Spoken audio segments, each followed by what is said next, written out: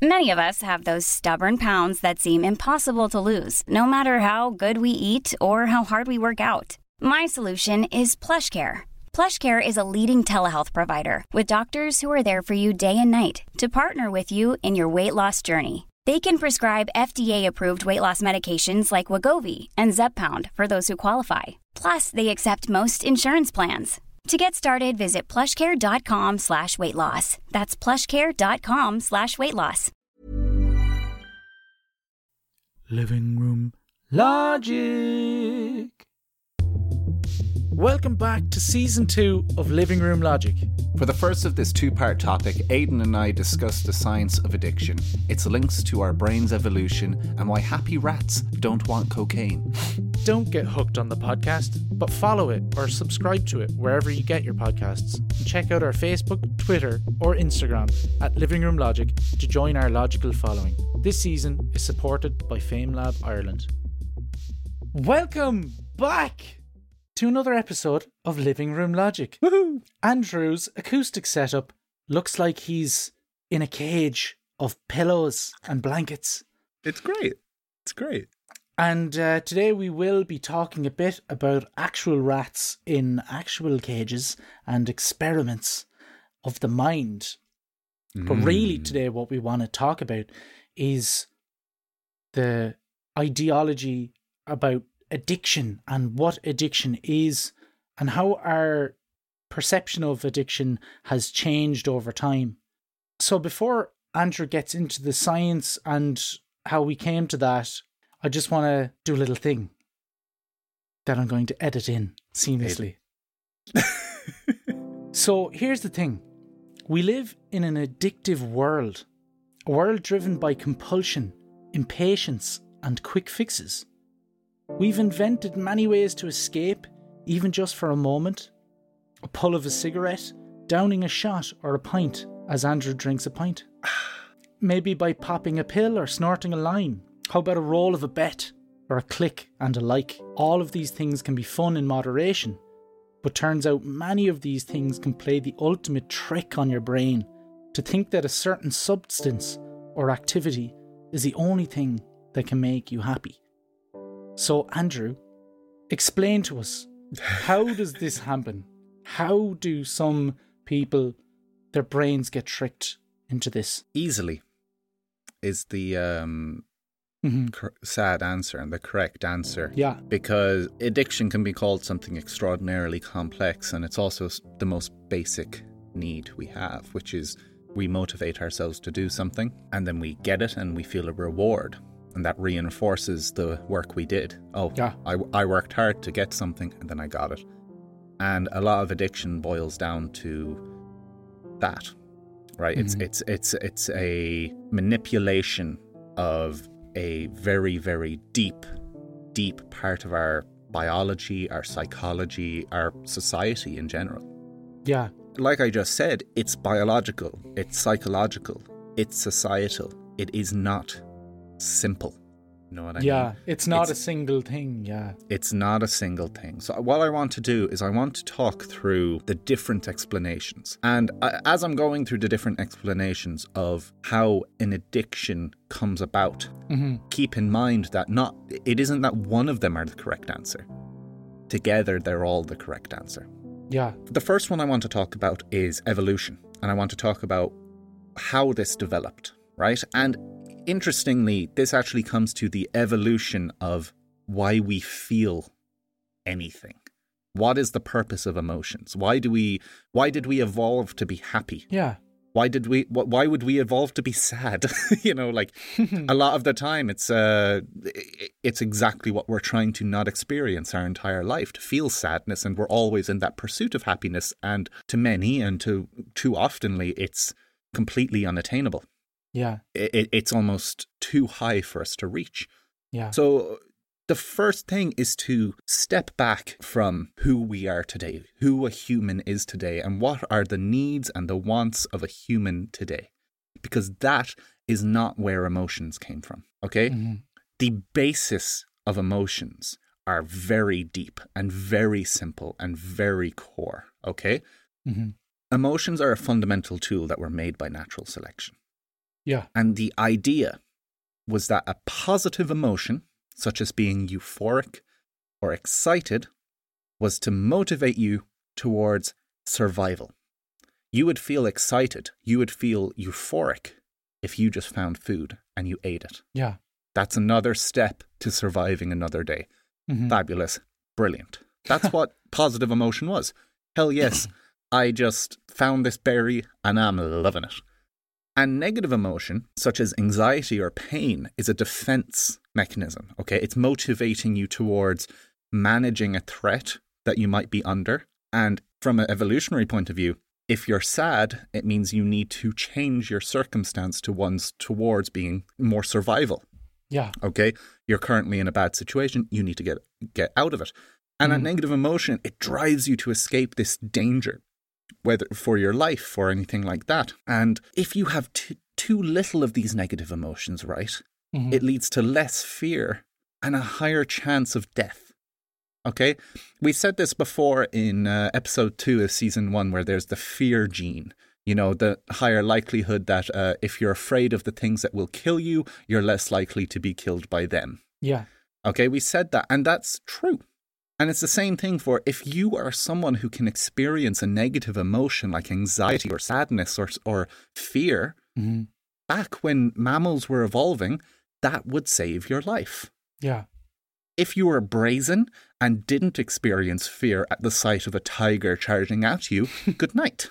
Okay, it's over. You're going to get eaten. You're going to get eaten. So it's really, really important. So these negative emotions, right, they've evolved to help mammals to elude even the slightest, most harmless potential indicator of a more serious problem. That's what anxiety is all about, isn't it? It's like something small has gone wrong, but what you're afraid of is the cascade of downstream effects that will freak you out. And that's how you develop like that personal and social anxiety.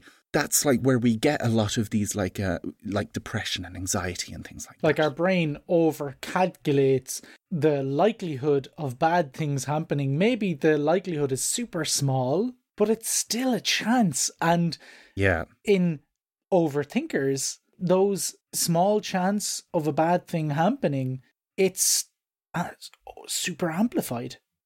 And that's why it's rampant in society. Yeah. Because evolutionary, all of the people who didn't experience sadness are gone. They didn't survive. They didn't think about what if we don't have enough grain for the winter.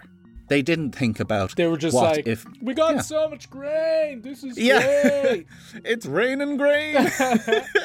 And then the bad winter or famine hits and that's it. And then they're gone. And long live the fearful folk, okay? That's important to understand. So that makes sense of the negative emotions. Yeah. Now, back to positive emotions, which are much more important for the discussion around any addictive disorder of the brain, right? Yeah. Positive emotions include two main things, and we'll be going back and forth on these a lot, all right, for the next few minutes, okay? The first one is that feeling of anticipation and excitation by the promise of survival, okay? So this could be the anticipation because you're working, you're hunting, and you're happy, you have a positive emotion in pursuit of this goal, okay? Yeah. And it's like an encouraging, it's a motivating positive emotion, right? To reach the goal.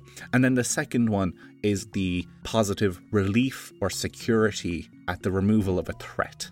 Okay? So this is the, I'm so glad we actually caught that thing we hunted. And now you're happy and you feel secure because you got it. And now you can feed your whole thing and you feel a huge sense of relief and a huge sense of pride and happiness. So those are the two positive emotions. It's the positive that pushes you to get there, and it's the happiness you feel when you're there. After you're there, yeah, once you've attained it. Yeah, so these things make sense, right, in an evolutionary context, but today it doesn't.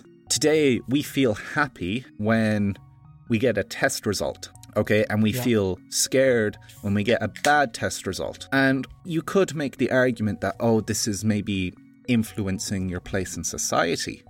But that isn't what these emotions were built for. You get what I'm saying?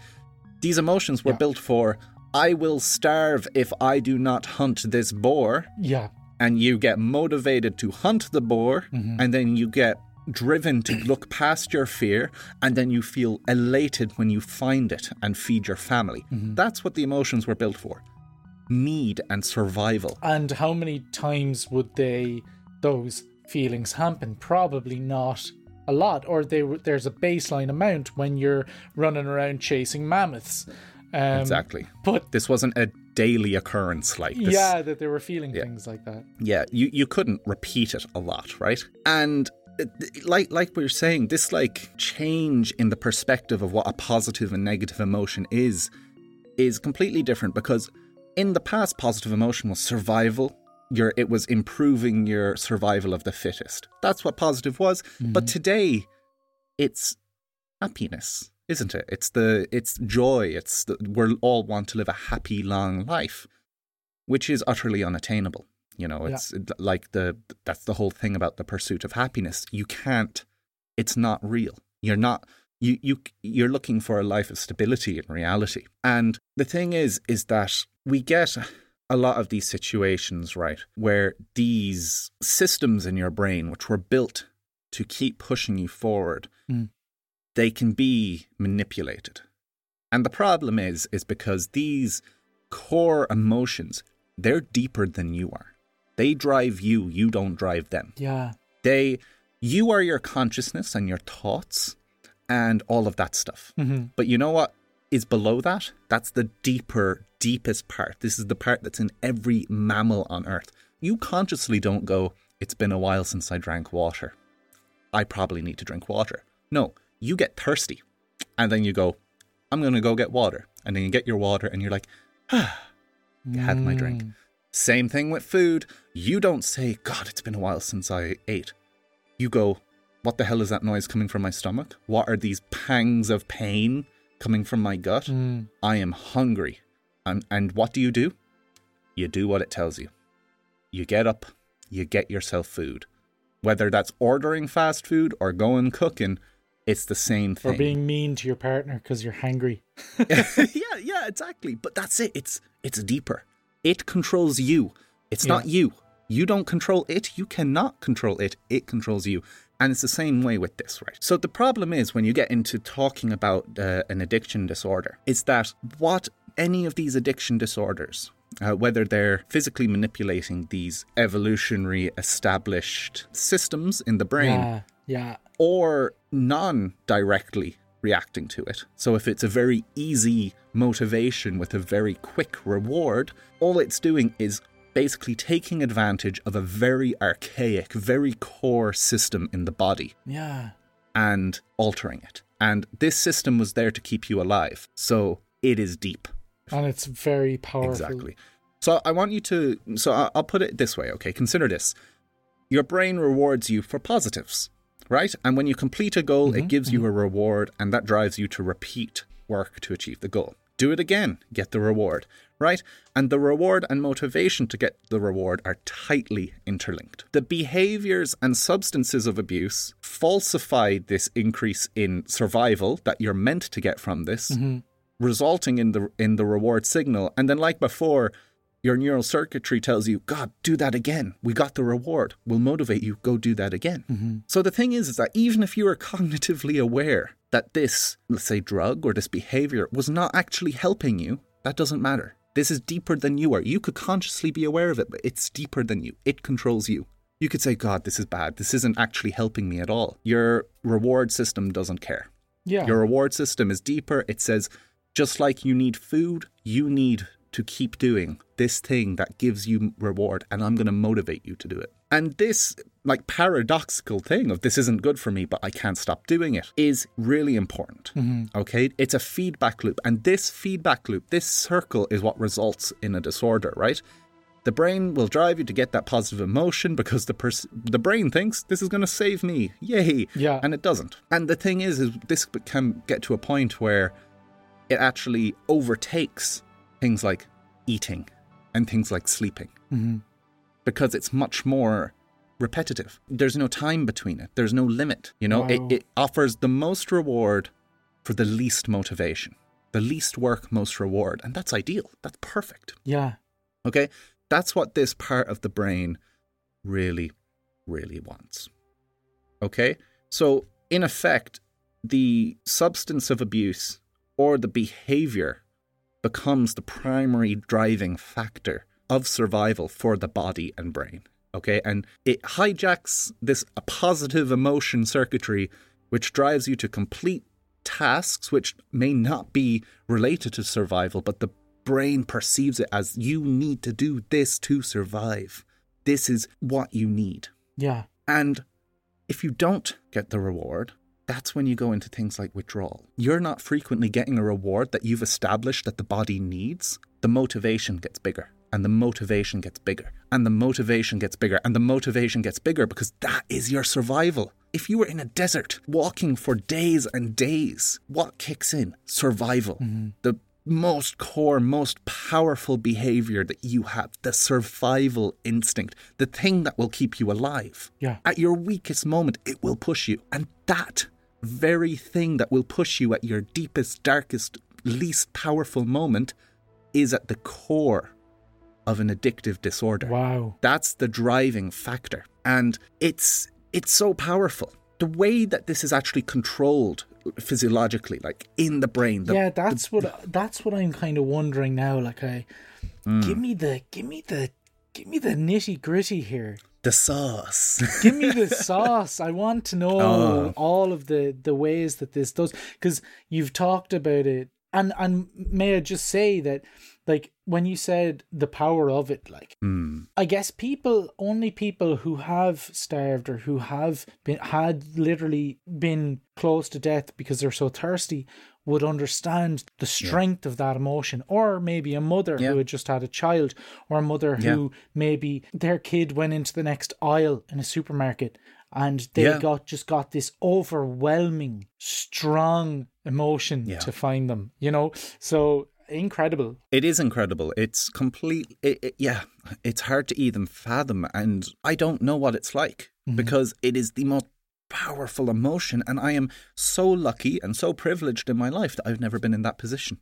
You know what I mean? Yeah. And that's something not to take for granted, and especially when you're thinking about people in these addictive disorders, or living with these disorders.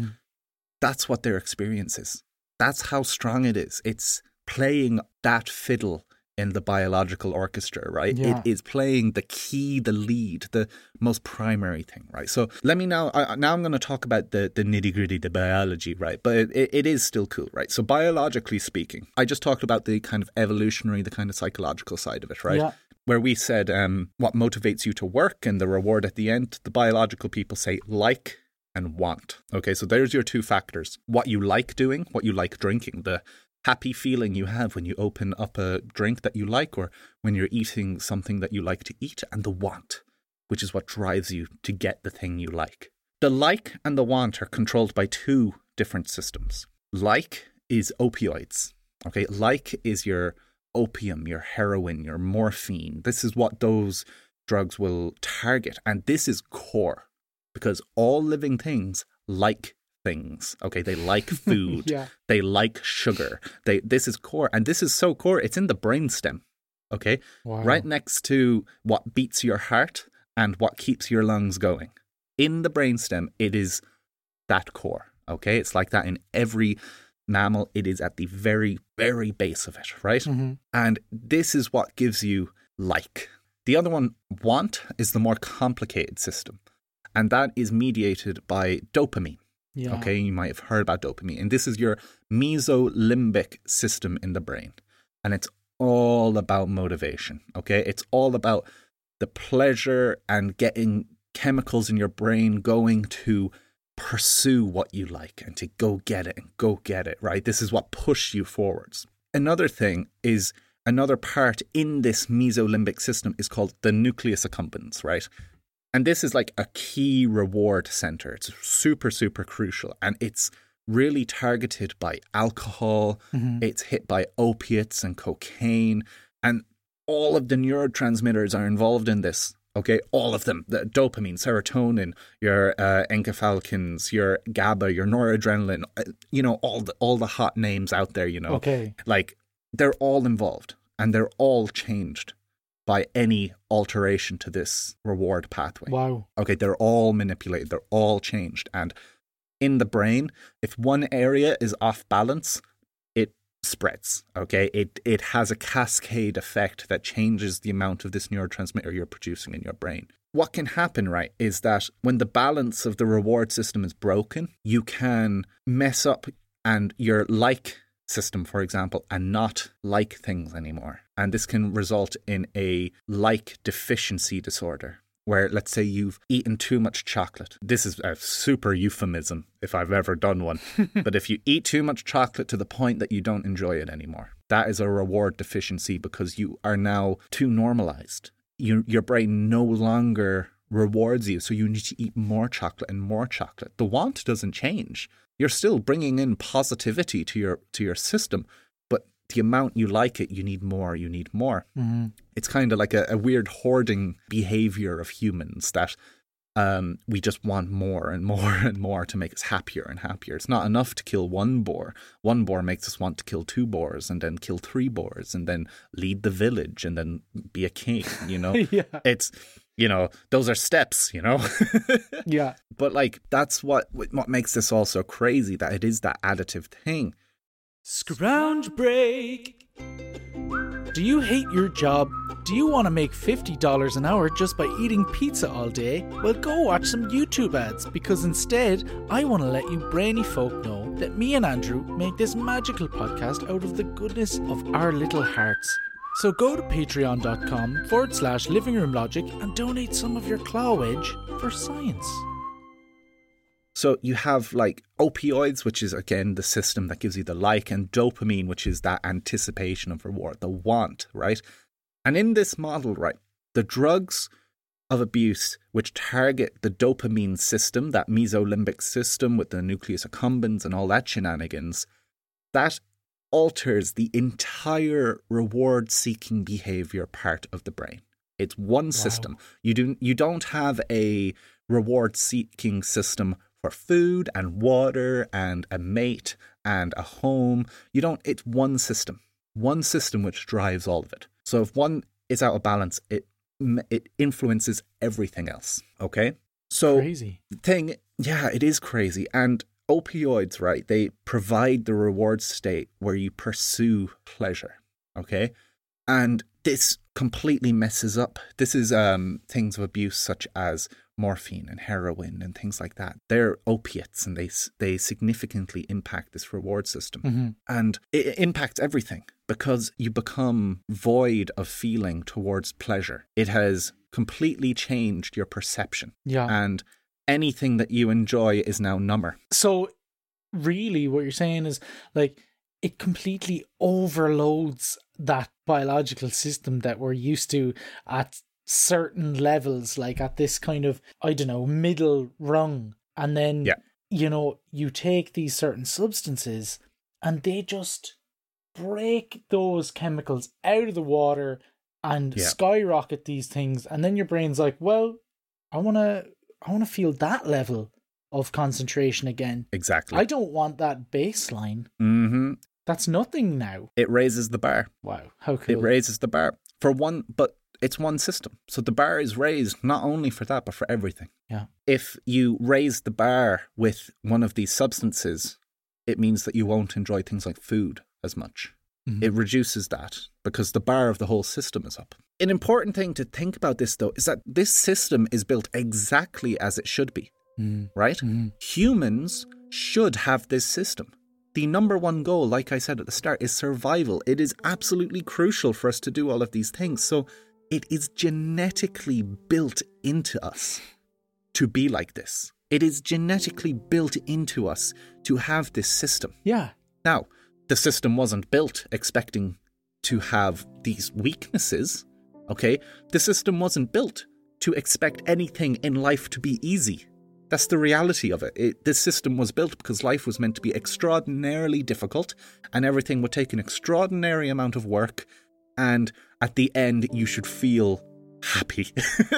You know, you should feel some form of delight at the end of all of this work. But today, that's not the way. From simple survival-based things. Exactly. And it's so genetically pushed. And that's why it's so important to separate this false definition of people are like, there's so much taboo, and we'll go into it more later, around addiction and people with these behavioural or substance abuse disorders, because they're living with it. It is not them. And it is literally one of the most core genetic, biological, psychological, and I'm about to describe the societal explanations of all of this. Yeah. And it's so important, and they're finding all the time all of these different genes that seriously impact your susceptibility. So there are 2 dopamine receptor genes, which they have found correlate with a susceptibility to different substances of abuse. Wow. So there's a DRD2 gene, right, which codes for one of the dopamine receptors. Yeah. And people with this mutation in this disease, in this receptor gene, they have a much greater susceptibility to alcoholism. Then there's also a DRD4 gene, which is another dopamine receptor. And what this does, it reduces naturally our sensitivity to Okay, it reduces our sensitivity to pleasure. But what happens is it doesn't affect the want, right? Okay. So what happens is you already begin at that state of, I need to take more to get the greater pleasure. Wow. And that pushes up the want, the reward, the motivation really early, which gives you a susceptibility to developing one of these addictive disorders. Wow. So it's super, super deep, okay? And as clean as those explanations are of the evolutionary and psychological and biological driving factors, our environment has a crazy impact, okay? Yeah. And now I want to tell you a story about Rat Park. Oh! Rat Park. Here we go, rats in cages. I told you. Okay, so this is extraordinary. This study really changed the way that we looked at it. Because when we used to study in research labs, and we, not including myself, but including the scientists who actually did the work, what they would do is you'd have a rat in a cage with some bedding and some food and maybe a little wheel for himself. Yeah. And he had 2 water bottles, one with nice water that was enough to quench your thirst, and the other was laced with cocaine. And they would go up and they would watch the rat and go, I wonder which one the rat will pick. I wonder which drink the rat will drink more of. And when he drank all of the cocaine-laced water, they went, addictive substance alert. That rat is addicted. Cocaine is bad. Yeah. That was the way it was done. Until Rat Park. And Rat Park made a huge impact, right? Because what Rat Park did was it said, Aidan, I'm putting you in your room. And you're going to sit in your room. No. And you'll have a treadmill. You'll have your bed. I'll give you food at the same time every day. That actually sounds class. And I'll give you a bottle of water, and I'll give you a bottle of water which is laced with cocaine. Okay. But you're completely isolated, and I'm going to leave you there for 4 or 5 months. You have no ability to entertain yourself with anything outside. You have no ability to socialise with any other creature in existence. You're completely isolated, alone, and cold, having to make your own heat. Except for being either high on life by drinking water or being high on cocaine. Yeah. So that was what Rat Park said. They said, what would you do in that situation? What would you do? More than likely, if you were locked in there for that long, you would be miserable. And what would you do? You would try to replace that negativity, that negative emotion, with something which directly padded that emotion, which is a substance which targets the like and want pathways in your brain. Yeah. So what great scientists in the 70s and 80s did was they built Rat Park. Rat Park was beautiful, Aidan. Rat Park had all of the spinning wheels. I don't know, it sounds pretty scary. Oh no, I was talking about the jail cell. This is Rat Park. It had exercise wheels. It had toys. Oh, it was fun.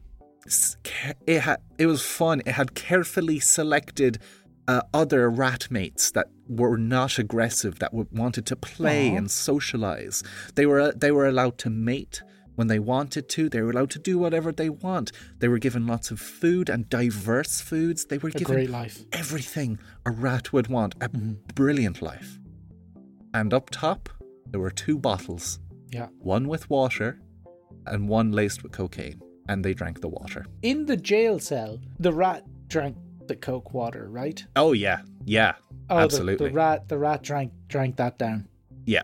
I had a great time. Well, that poor rat. Supplemented its bad time with a substance that padded that bad time. Okay, perfect sense. But the rat in Rat Park was fulfilled. The rats in Rat The rats, Park. yeah. Loads of them probably. The happy social society of rats. They didn't need the cocaine. They didn't need the cocaine. They didn't, not that they didn't need it, they didn't want it. They didn't. And they were very happy. And they had a great, fabulous life. Some of the best lives that any research rats have ever had.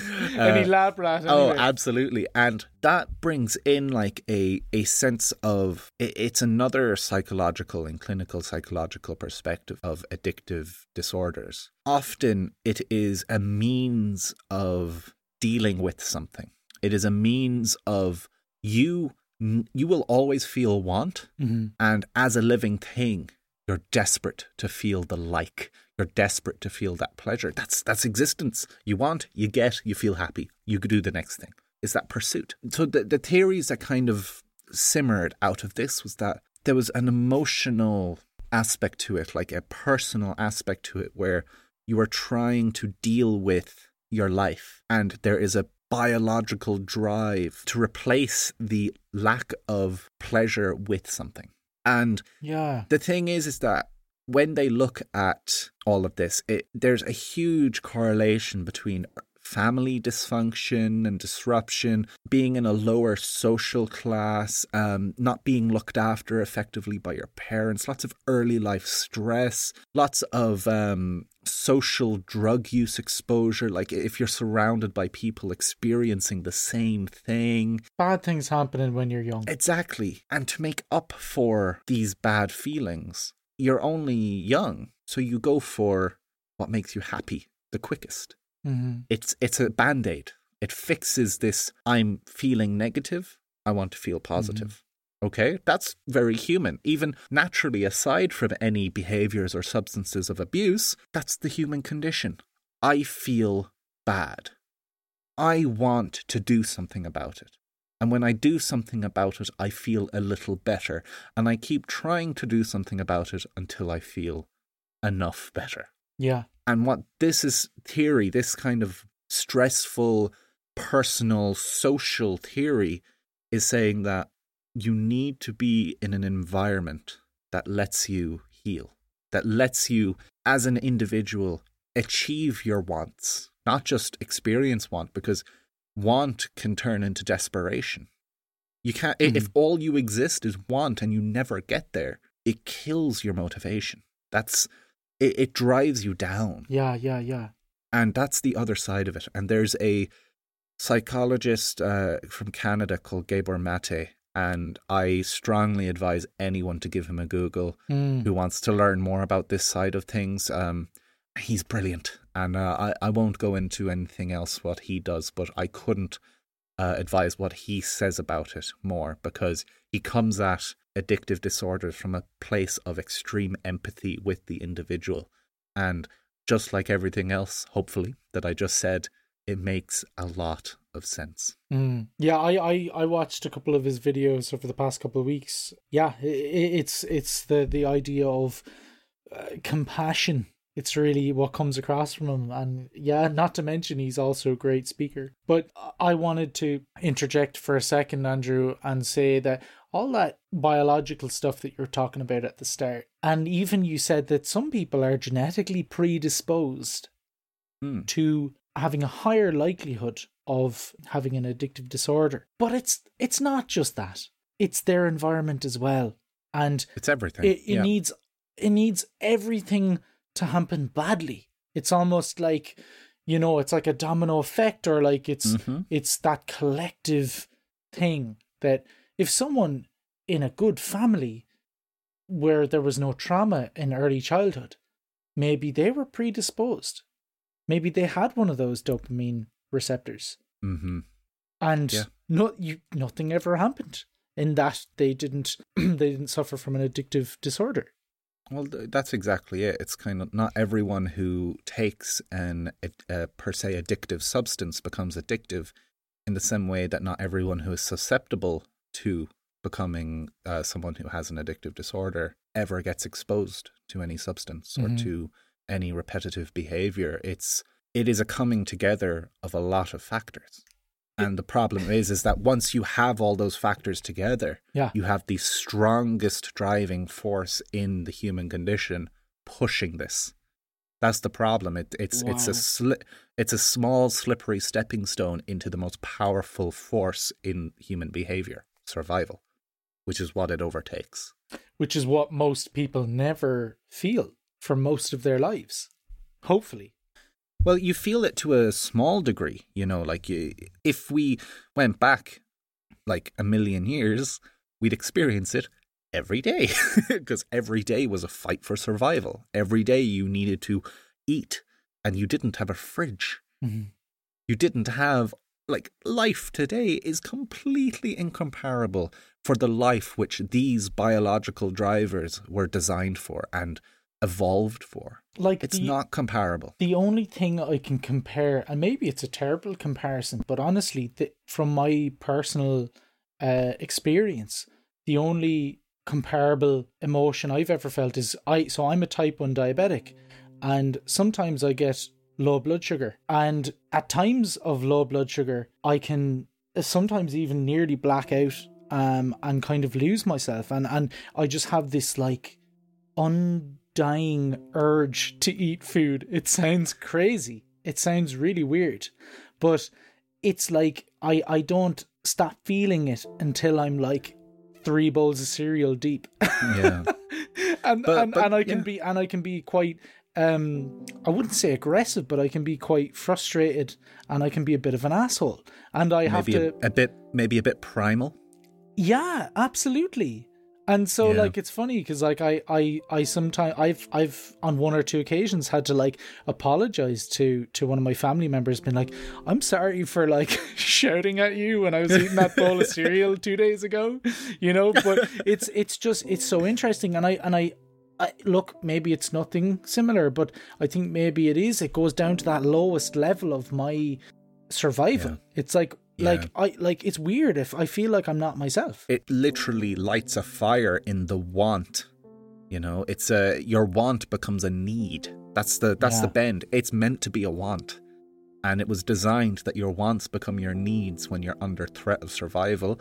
And you're literally experiencing that when you're having one of those situations where you need that. You need to eat. It's no longer it'd be good if I ate. It's a need. Well, because I'm pretty sure when you have low blood sugar, your brain chucks a bunch of adrenaline into your system. Yeah. So I get this super fighty flighty feeling. And I get the shakes and stuff, and I'm like, what's going on, Yeah. But then, except for that extreme, very strange and very unique feeling of wanting to, for some reason, eat a load of food. It's very strange. Yeah. But it is and it isn't. It's it makes complete sense. And like I said earlier, it controls you. Yeah. You do not control it. It overrides everything you are. Absolutely. And takes the wheel and says, this is how you exist now. You do whatever it takes to get that food. Yeah. It's the boss now. It is the captain now. Yeah. It is, that's what it is, though. That's what it's all about. So interesting. This is the end of the podcast. We hope you enjoyed your time. If you're feeling generous and you're not completely skinned, why don't you give us some of your money? Join our Patreon. Join our Patreon. Join our Patreon. Join our Patreon.